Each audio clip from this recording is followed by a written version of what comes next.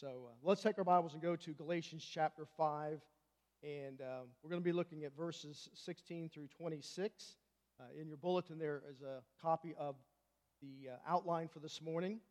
So let's read these verses.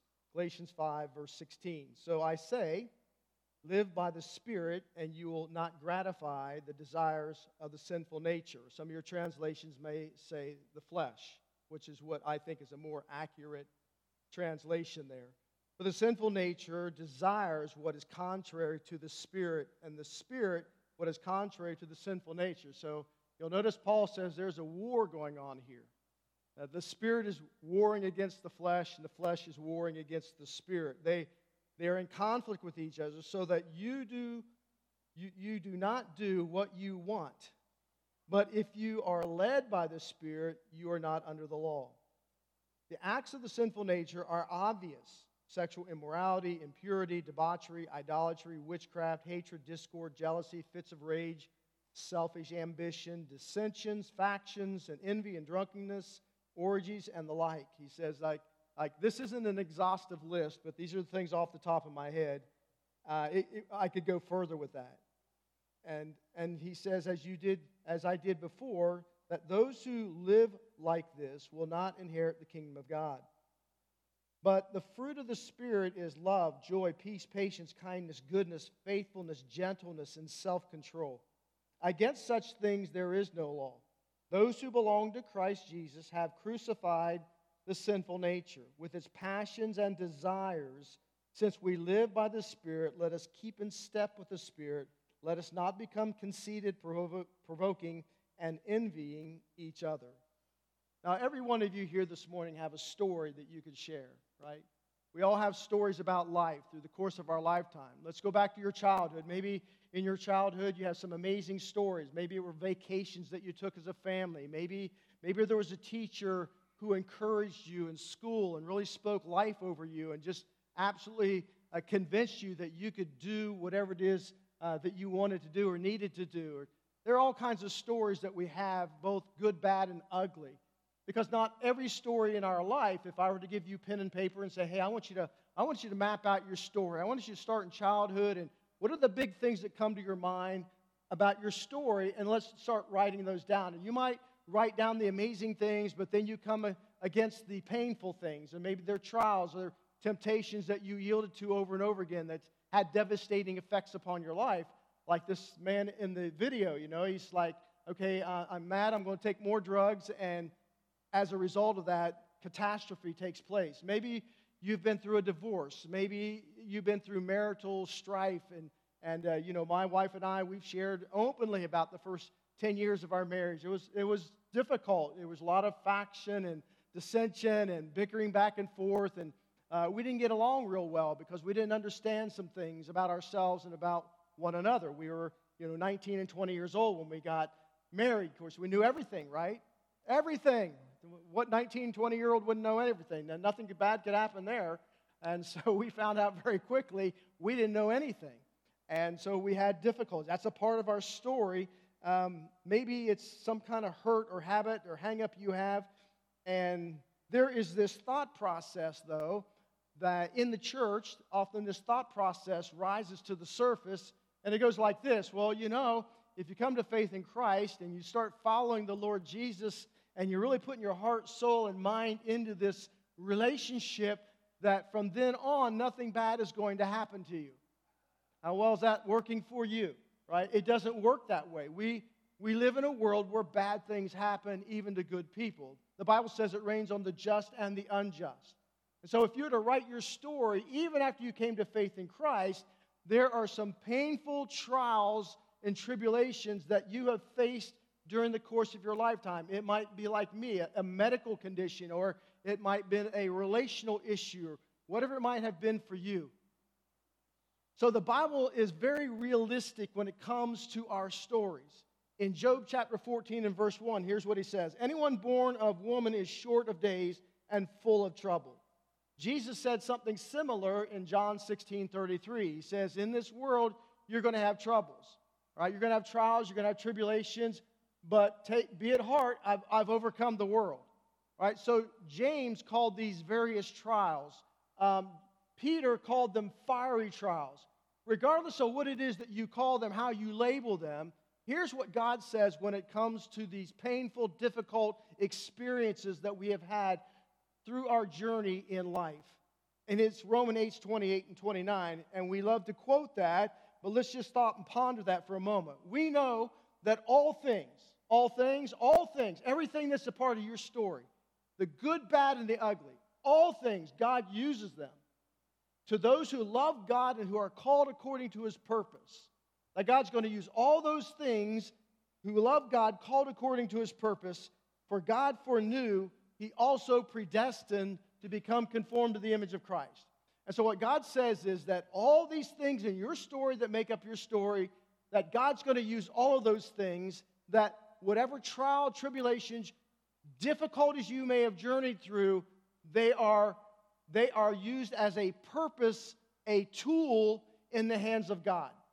So here's how I will state this. You've heard me say this before, is that simply this. Listen, and this is not on your outline. You might want to write it down.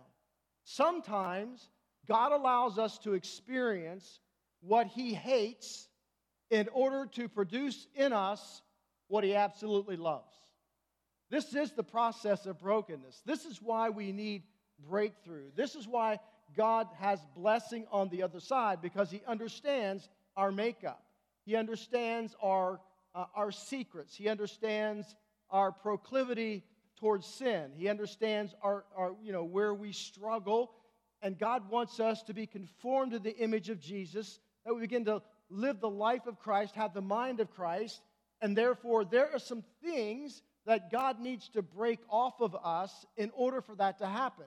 So God never wastes a painful experience. It's not that God has sent you something specific. It's just that life brings us a lot of stuff, right? It's not that God sent me cancer, but God knew long before I was diagnosed with cancer, I would be diagnosed with cancer, and He knew the exact date. So He leverages this event in my life in order to break off some things so that I might be more conformed to the image of Christ, and my misery might be a platform for ministry. Right? So these are the things that there's no pain without purpose in the hands of God. And so the Bible has a word for this. When God allows us to suffer what He hates in order to produce in us what He loves, the Bible calls that brokenness. That brokenness is not God breaking your spirit. God can't use a person with a broken spirit. It's what God is doing is to draw us into a state of absolute surrender to Him, so that when God speaks, when God guides, when God directs, when God confronts, rather than us excusing ourselves or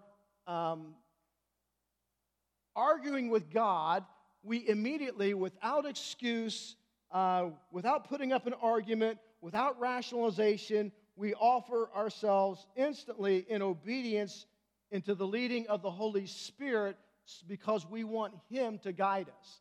Now, the Holy Spirit is the agent of brokenness, and we'll talk about that in a moment, but He is the one whom God uses in order to bring brokenness in our lives, so that we come to this position whereby I'm willing to come with bended knee before my Heavenly Father, because I want what it is that He wants to give, right? So the Spirit is always putting your feet on a path that leads to the best destinations in life. Every single day of your life, you make a lot of decisions. Some of them are minor. Some of them are major. You're going to get up tomorrow and you're going to figure out what you want to eat for breakfast. That's kind of minor, right? God's not really interested in that. If you want, to go cuckoo for Cocoa Puffs, go for it. But there are things that we do make decisions about that set our feet on a path, and every path has a destination. There is something at the end of that pathway.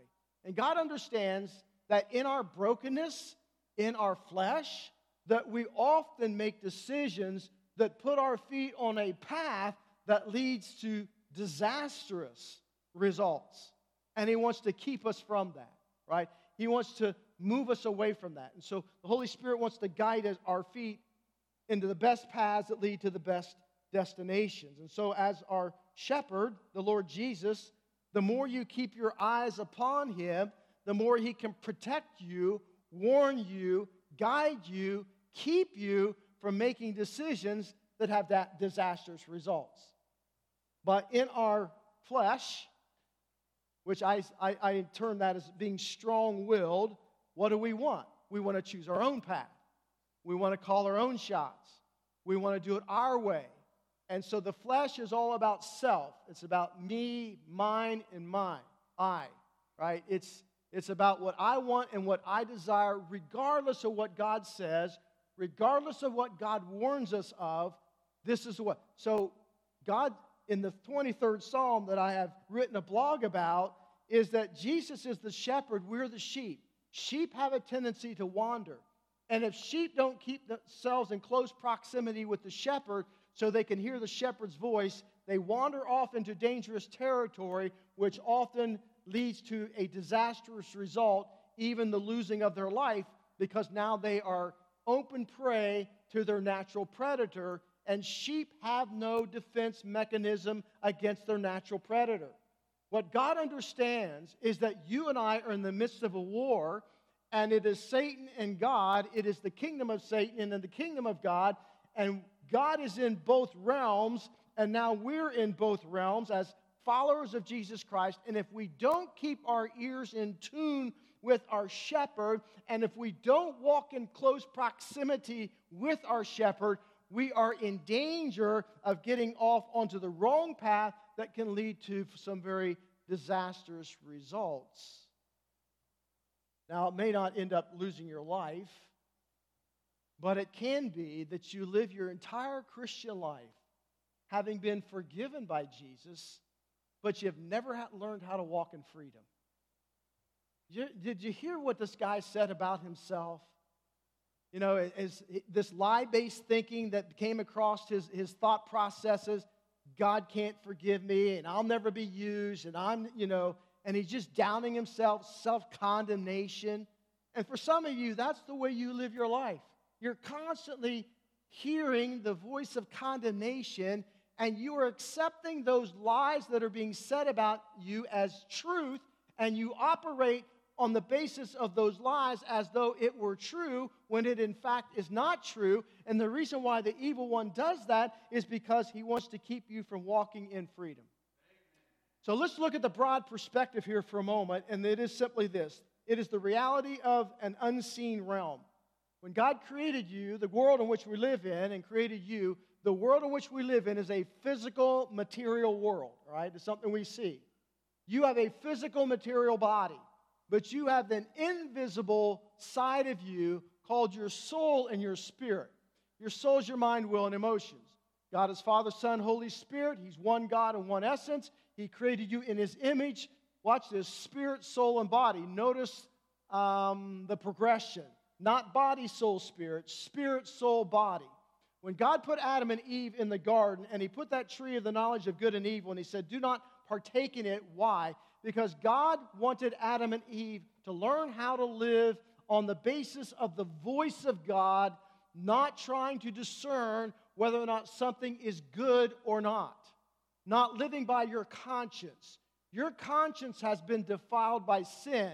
It is unpredictable. It is unreliable unless it is leveraged under the leadership of the Holy Spirit of God.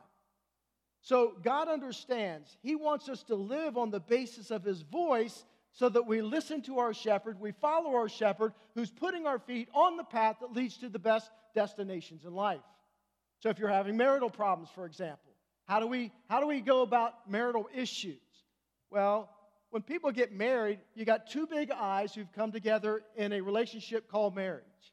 Right? So when husband big I says something that hurts his wife's feelings, what does she do with those feelings?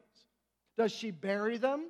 Does she call her girlfriend and talk about her husband? What is she going to do with this? Oftentimes, people bury their feelings, and then over time, that hurt turns to anger, anger to resentment, resentment to bitterness, bitterness to unforgiveness, and then you're going to respond somehow, and oftentimes it's in a passive-aggressive way.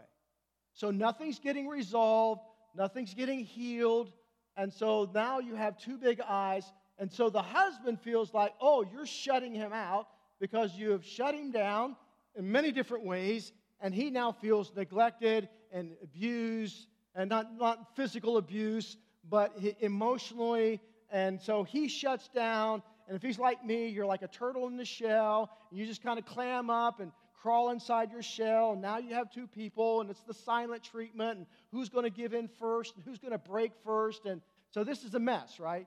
And so these are the things that we deal with relationally. Why? Because we're in two different realms, and we can live according to the Spirit, or we can live according to the flesh. And sometimes, even as followers of Jesus Christ, because the flesh had such a head start on us, that's what we choose. So we have to come to that realization. In the natural world, we see the physical, and there's another world that's just as real. And so God wants us to live by His voice. We find His voice in His Word. We find His voice when the Spirit speaks to us. The Holy Spirit knows how to take two big eyes, make them little eyes, and bring hope and healing back into their marriage relationship. But somebody's got to be listening, and somebody's got to be surrendering, and somebody's got to be responding to what the Spirit says. Amen? This battle in heaven there's unity, love, joy, worship, deference to authority. This battle in heaven was a cosmic treason of Satan against God, and we understand the story that God defeated Satan in his army of angels who were fallen angels, cast down to the earth. Jesus says, I saw Satan falling to earth like lightning. And so there's this war on earth, and you and I, as kingdom citizens, are engaged in this war. Listen, love only works where there is freedom of choice, okay? God gave His created angelic beings the freedom of choice just like He gave it to us.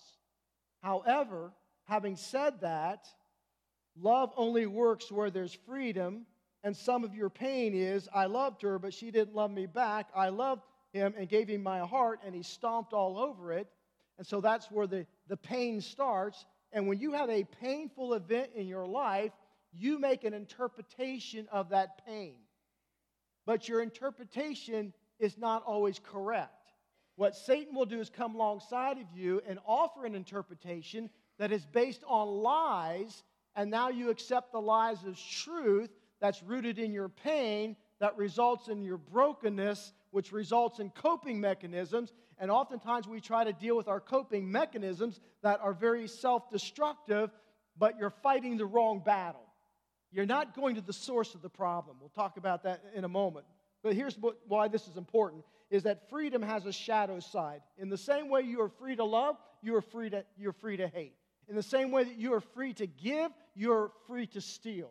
There's always an opposite side to that. And Satan understands that and pushes our buttons in order to bring about his end result for our lives. Number two, everything God creates, Satan counterfeits, all right? Satan is a created being. He was a created angel. God is self-sufficient. He's outside of time, space, and matter, which is why He created time, space, and matter. And so Satan has no ability to create anything. He simply hijacks and corrupts and counterfeits what God has already created. This is very important that you understand what's going on in your mind, all right? For example, God created angels. Satan created demons, right? He got people to side in his rebellion against God. God creates obedience. Satan creates rebellion.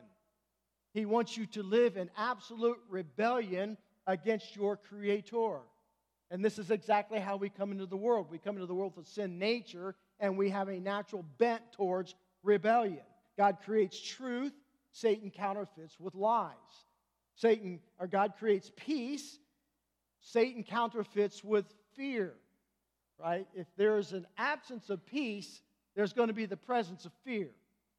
But if there is the presence of peace, then there is the absence of fear. God creates unity. Satan counterfeits with division. God wants you to live in freedom. Satan counterfeits with slavery. And it all boils down to this issue, Paul said, There's only one of two ways you can live.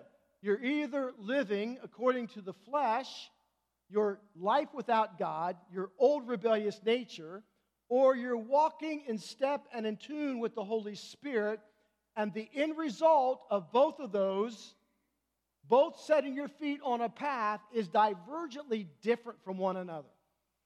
All right, one leads to freedom, the other leads to slavery. So the question is, how do we appropriate what God has brought to us? Listen, hell has a culture. The third one is heaven up and hell down. That is, God has already won the war in heaven, and so Satan and his demonic forces are here on earth. Ephesians chapter 2 says that Satan is the prince of the power of the air. He's the one that governing and control the world in which we live. We're now citizens of heaven, and so we're living in two realms. We're citizens of heaven, where the Holy Spirit is now indwelling us, but we're also citizens of planet Earth, right? Citizens of the United States. So we have this war that is going on within us, and hell has a culture, and heaven has a culture. Paul says that the culture of heaven is what? Fruit of the Spirit: love, joy, peace, patience, kindness, gentleness, all of these things. The culture of hell is hatred, discord, unforgiveness, bitterness, addiction, self-righteousness. And at every moment and every day, we choose in our lives whether or not we're going to pull hell up or we're going to bring heaven down in our lives. The way we pull hell up is to live according to the flesh. The way we bring heaven down is to live according to the Spirit. There are two, which have two different outcomes. So that's the broad perspective as we look at the details. And I want to talk, first of all, about the pattern of brokenness. Here's a statement. It's on your outline. Something is broken so that something else can be released. Something needs to be broken before something else can be released. This is true in your life. Something has to break before something else is released. Let me give you an example out of the Gospel of Mark. In the Gospel of Mark, Jesus and his disciples had been invited to a party at Simon the leper's house. Right? So they're sitting in there in this party, in a dinner, whatever it was, and so Jesus is sitting there, and all of a sudden, an uninvited guest comes into the room. This uninvited guest happened to be a prostitute. And so she had something in her hand, and it was an alabaster jar that was filled with a very expensive perfume. And so why did she come into this situation? Well, as a young woman, to become a prostitute in that day and time means that you were desperate beyond measure, right? There was no social security system. There was no government assistance from the Roman Empire. And oftentimes, let's say if you were young and your husband died, oftentimes it left you destitute. And so obviously she comes into this presence of Jesus and all those in this room. She has no sense of self-worth. She didn't believe she was worth anything. She had all of these negative, condemning thoughts rolling through her mind. And she believed that she had to use her body in order to survive. This was her old life. But somewhere along the road, she met Jesus. And we don't know if this was public, if it was private, but she had an encounter with Christ that forever changed the course and the direction of her life. She comes into this situation, and she brings this alabaster jar, and the Bible says in Mark's Gospel, she broke it, and she poured the perfume over the head of Jesus, which would have filtered down over his entire body. And so this was an expensive perfume. In fact, it was worth, we are told, an entire year's wages. Now, those who were sitting in the room who witnessed this, like Simon the leper and some of his other friends, said, "Oh, this is such a waste.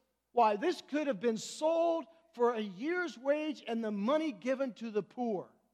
But yet here's a woman who has been broken by life, and in the midst of her brokenness, Jesus intersects her life, brings her a breakthrough in her life, and ultimately she receives the blessing and the grace of God showered all over her life. And in an act, in a moment of worship, she comes into that situation and she says, Jesus, in essence, I'm giving you something rare, something that is expensive, and I am coming out of my shame, and I'm coming out of my humility, and I'm coming out of my sinful life, and I'm giving this to you. I am surrendering. And the reason why she broke the alabaster jar, which was often, and the perfume was poured out, which was often used by prostitutes, is because she was saying, I'm parting from my past profession. I'm leaving my former livelihood. I am laying it all on the line. I'm burning every bridge. There's no going back. And she symbolized that she would be broken before Christ so that there would be a releasing in her life. And of course, the releasing that would ultimately come is the Holy Spirit, who would speak deep into her soul and remind her that you are no longer a prostitute. You're no longer a woman of no worth. You are no longer someone to be despised and treated like a piece of lint. You are now a child of the living God. You have worth, you have value, and God will never look upon you the same again. And she laid it all out in absolute, total surrender and said, in essence, I'm holding nothing back. Lord, you can have it all. You can have my life, and I will follow you the rest of my life. Something broken so that something could be released. There's another instance in the Gospel of Mark where something was broken. And it was Jesus when he gathered his disciples in the upper room, and he said to them, as he prepared the Passover and as he shared it with them, this is my body, the bread, which is broken for you. I'm about to be broken. I'm about to be bruised. I am about to suffer death. And he invited his disciples to celebrate that symbolic meaning. And he took the wine and he says, this cup is going to be poured out for you. And I'm going to pour out my blood. And I'm going to take the blood and the body and I'm going to bring them together. And in essence, I'm going to provide for you salvation. I'm going to provide for you for a way to have your sins forgiven, to have your sins cleansed, for you not to be a nobody but a somebody, because you are of worth and you are of value to the very God who created you, and he wants relationship with you, and he wants forgiveness over your life, and he wants freedom over your life. He wants to break off the chains of slavery that have held you in a prison of self-condemnation, and I'm going to give to you the keys of the kingdom of God. And a key is something that opens up and has a key is to a door, plural, a door of every hellish door that Satan has erected in your life. God wants you to open the door, and he wants you to experience divine healing and divine freedom, breakthrough and blessing, so that you can walk not just forgiven by Christ, but that you can walk whole and free, and those coping mechanisms that you've been relying upon all of your life to bring some kind of healing and some kind of comfort and some kind of distraction, all of which never work, but simply put our feet on a path that leads to a disastrous destination. God wants to open up every one of those doors, every painful event, every emotion that is rooted in that lie and that pain, so that he can bring you freedom. And this is what Jesus is offering. Jesus is inviting us not to a life of comfort and ease. He's inviting us to a life of surrender and sacrifice. So here's another fill in the blank is this: God always does a breaking work in you before he does a blessing work through you. Every aspect of ministry in my life has always come on the backside of brokenness. And God broke something in me to give me a breakthrough so that that brokenness could result in blessing, not only in my life, but through my life into the lives of others. Number two, here's the purpose of brokenness. It addresses three issues. One is the destructiveness of sin. Remember, Paul says you can walk in the flesh, or you can walk in the Spirit. To keep you from what? Doing what you want to do, right? The natural draw and desire of the flesh is always towards the counterfeit. But you have a foot in both worlds, Satan's kingdom and God's kingdom. That's why sinning as a Christian makes you miserable, because it goes against the deepest part of you where the Holy Spirit resides. And so there's the desires of the flesh and there's the desires of the Spirit. What is the desires of the flesh? What's he talking about here? He's talking about your life without God, you living for self, you forsaking the guidance of the Holy Spirit. And Paul says, here's the result of this. And he really laid them out in three categories. Here are of the flesh, here are the sexual sins, the spiritual sins, and the social sins that are a result of walking in the flesh, which is exactly where your enemy, Satan, wants you walking. Right? He doesn't want you walking in the Spirit, he wants you walking in the flesh. And all of us, all of our lives will struggle with the flesh, okay? You're never going to get to the point in your life that you're untemptable, that you always make the right decision, that you always make the right call, that you never cave to the flesh. The question is, how do you respond once you've done that? That's the issue for we as believers. And so there's the desires of the flesh that are always pulling at us, and it's the way that Satan baits you into temptation, all right?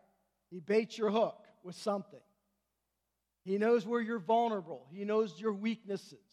He has studied you all of your life. He knows exactly how you respond to certain things. And here's why.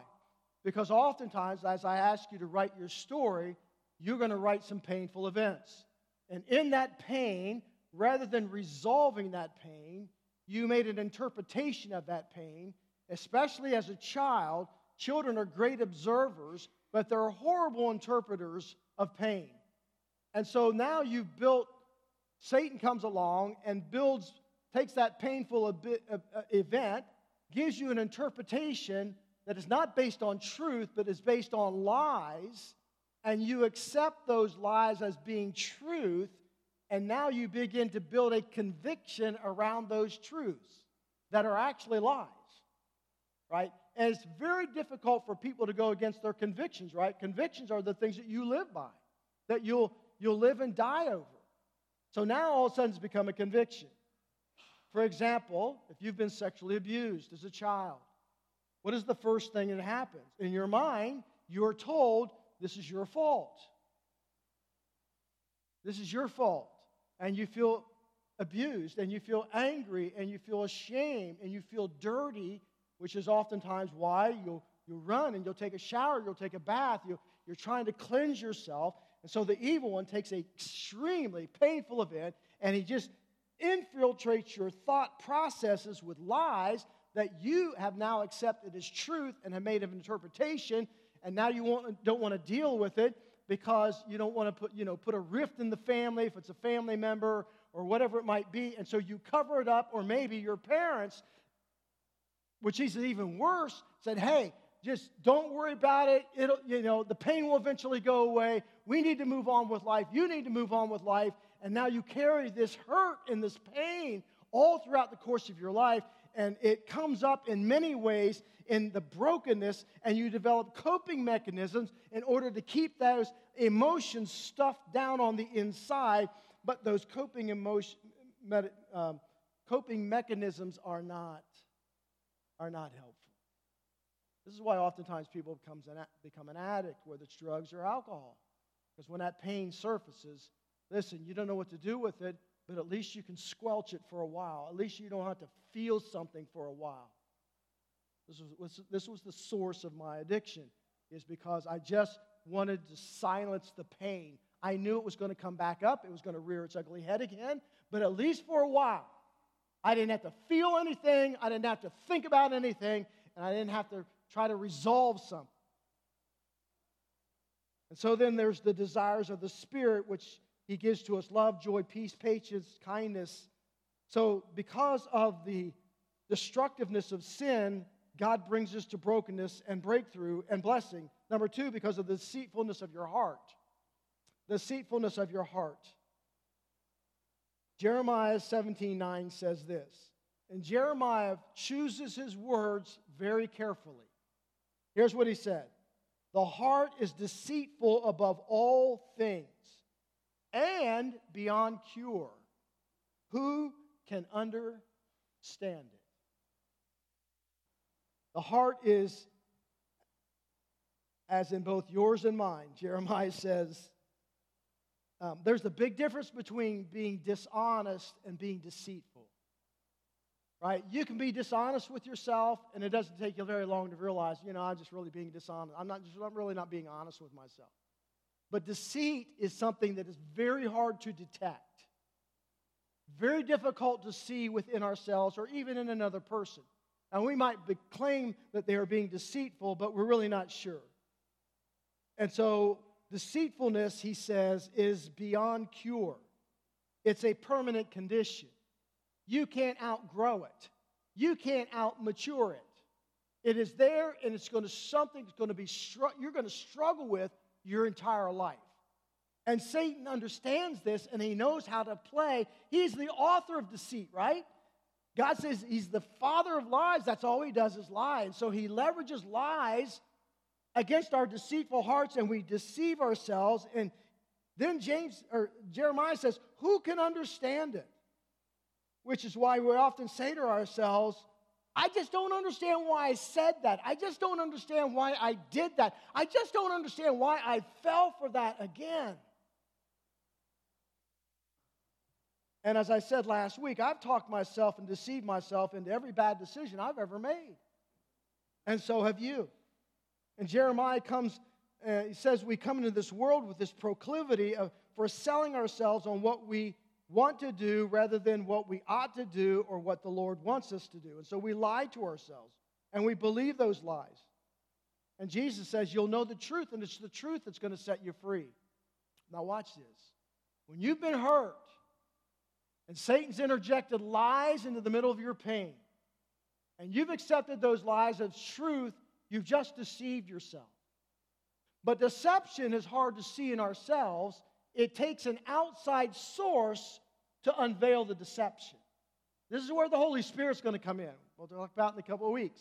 He comes in, and he's the one who shines the light of truth and exposes our deception and the lies that are rooted in our pain.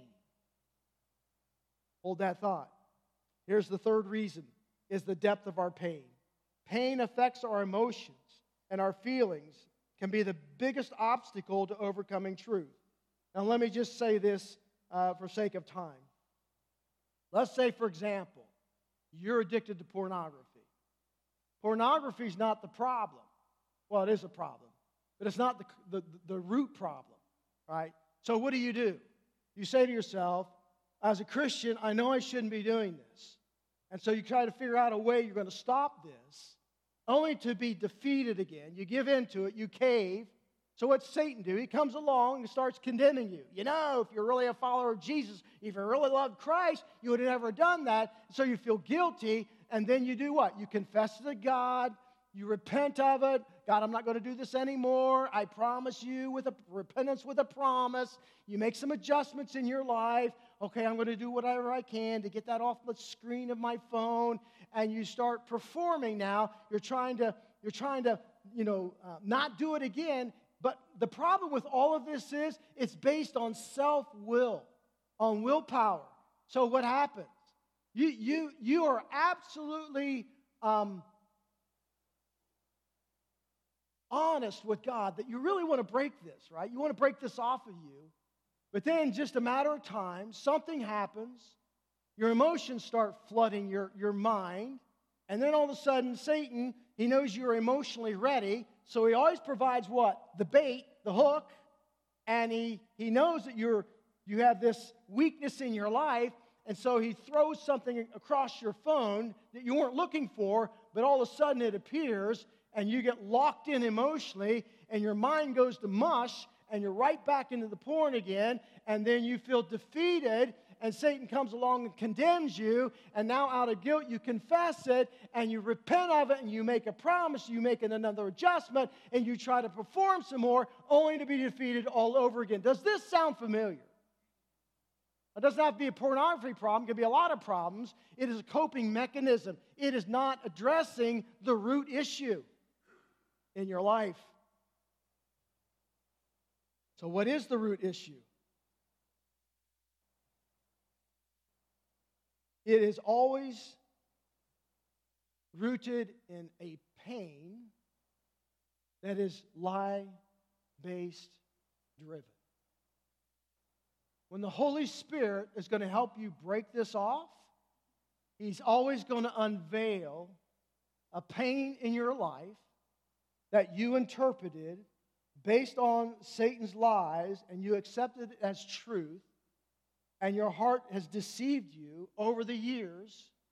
Well, this is why I've got a porn problem. When the fact of the matter is, Satan knows here's the root of the problem, but he is going to keep you from getting to the root of the problem. But I'm here to tell you that the Holy Spirit is more than willing and able to help you get to the root problem, so you deal with the root problem, and once you've lifted out the root problem, then the coping mechanism will go away. You won't need it anymore. You'll be free from it. It won't be a problem for you. I'm not going to say that Satan won't try to tempt you again, but I'm going to equip you with what you do in the midst of that temptation. But listen, you on your own will never, ever break this off until first you've received healing at the root of your pain.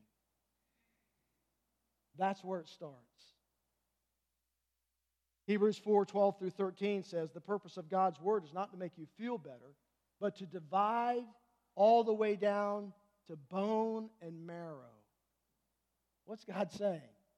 We got to get to the root issue. There's a reason why you established this coping mechanism. And if you just try to fight the coping mechanism, you're operating on sheer willpower, which is not very strong. Let's get to the root issue. Let's let God bring breakthrough in that pain, shine His light upon the lies, give you truth that renews your mind, that ultimately leads to a transformed life. Does that make sense? Say amen if you're hearing me. All right. The agent of brokenness, again, is the Holy Spirit. That's why Paul says you got to walk with the Spirit, right? Walking speaks of relationship. You need a relationship. You need to learn how to walk with, be led by, listen to the Holy Spirit, because He wants to help you get to the root issue that leads to breakthrough, that enables you to experience the blessedness of God. Listen, God has a plan for your life. Your enemy has a plan for your life. So you better be ready for both. Just be wise enough to know which one you are to battle and which one you are to embrace. So here's the last thing. Remember, there is a direct correlation between crushing and anointing, between brokenness and God's blessing. God wants you to be blessed. And a part of that blessing is that you're walking in the Spirit. You are producing the fruit of the Spirit, that you are experiencing the freedom of Christ. And so we have to learn how to let the Holy Spirit deliver us from those painful issues in our lives that we have ignored, we have covered up, we have lived in deceit, we have suppressed. All of those issues that always come out in some specific way. My wife put something down on our whiteboard, and I missed this. Notice under the depth of your pain, this is very, very important. Satan wants you to stay in your pain. The Holy Spirit wants to heal you of your pain. And here's the statement. You will repeat what you do not repair. If you don't allow the Spirit to get to the root cause of your problem and repair that, you will constantly repeat the behavior. I don't care how hard you try and how desperately you want to break that off. You need a power source that's greater than yourself to enable you to walk in the freedom of Jesus. Let's bow our heads together. We're going to have our worship team come. And, brokenness is actually the very first step into Christianity. Jesus said, unless a seed is planted and it dies, it can produce no crop. And this is really what salvation is about. We come with our brokenness, like the prostitute who burst into the room with Jesus and all those at the dinner, and she came in her brokenness because she had experienced a breakthrough through what? Through a relationship with Jesus Christ that enabled her to walk in the blessing of Christ over her life. And that's what God wants for you, right? He wants you to experience His blessing, His forgiveness, His freedom. He wants to remember what Paul said, for those who are in Christ Jesus, there is therefore now no condemnation. Satan has nothing he can bring against you that Jesus has not already addressed. So let's start leveraging what Christ has done on our behalf so that we can walk in freedom day in and day out. But it all begins with surrender to the feet of Jesus, where I'm receiving Christ to be Savior of my life, the one who forgives me of my sin, who brings me into the family of God, who indwells me with the Holy Spirit, and then I'm able to walk in the fullness of the Spirit day in and day out, and thus experiencing the freedom of Christ. My friend, it all begins with Jesus. It's all wrapped up in Jesus. And so if you're here, you've never accepted Christ as Savior and Lord of your life, I encourage you, I beg, I plead for you to come to the feet of Jesus. As we're going to stand and sing, and I'll be here at the front, I would love to talk to you further about this, answer whatever questions you may have. Most important dramatic decision you'll ever make in your life, but it is a life-changing decision that will forever enable you to break off that which you're trying to cope with life with, and He'll set your feet on the best paths that leads to the best destinations so that you experience the greatest blessings that God has to offer. Father, I just pray this over anyone here today who needs Jesus as Savior. God, may they accept Him and receive Him today by faith. In Christ's name I pray. Amen. Let's stand together as we sing.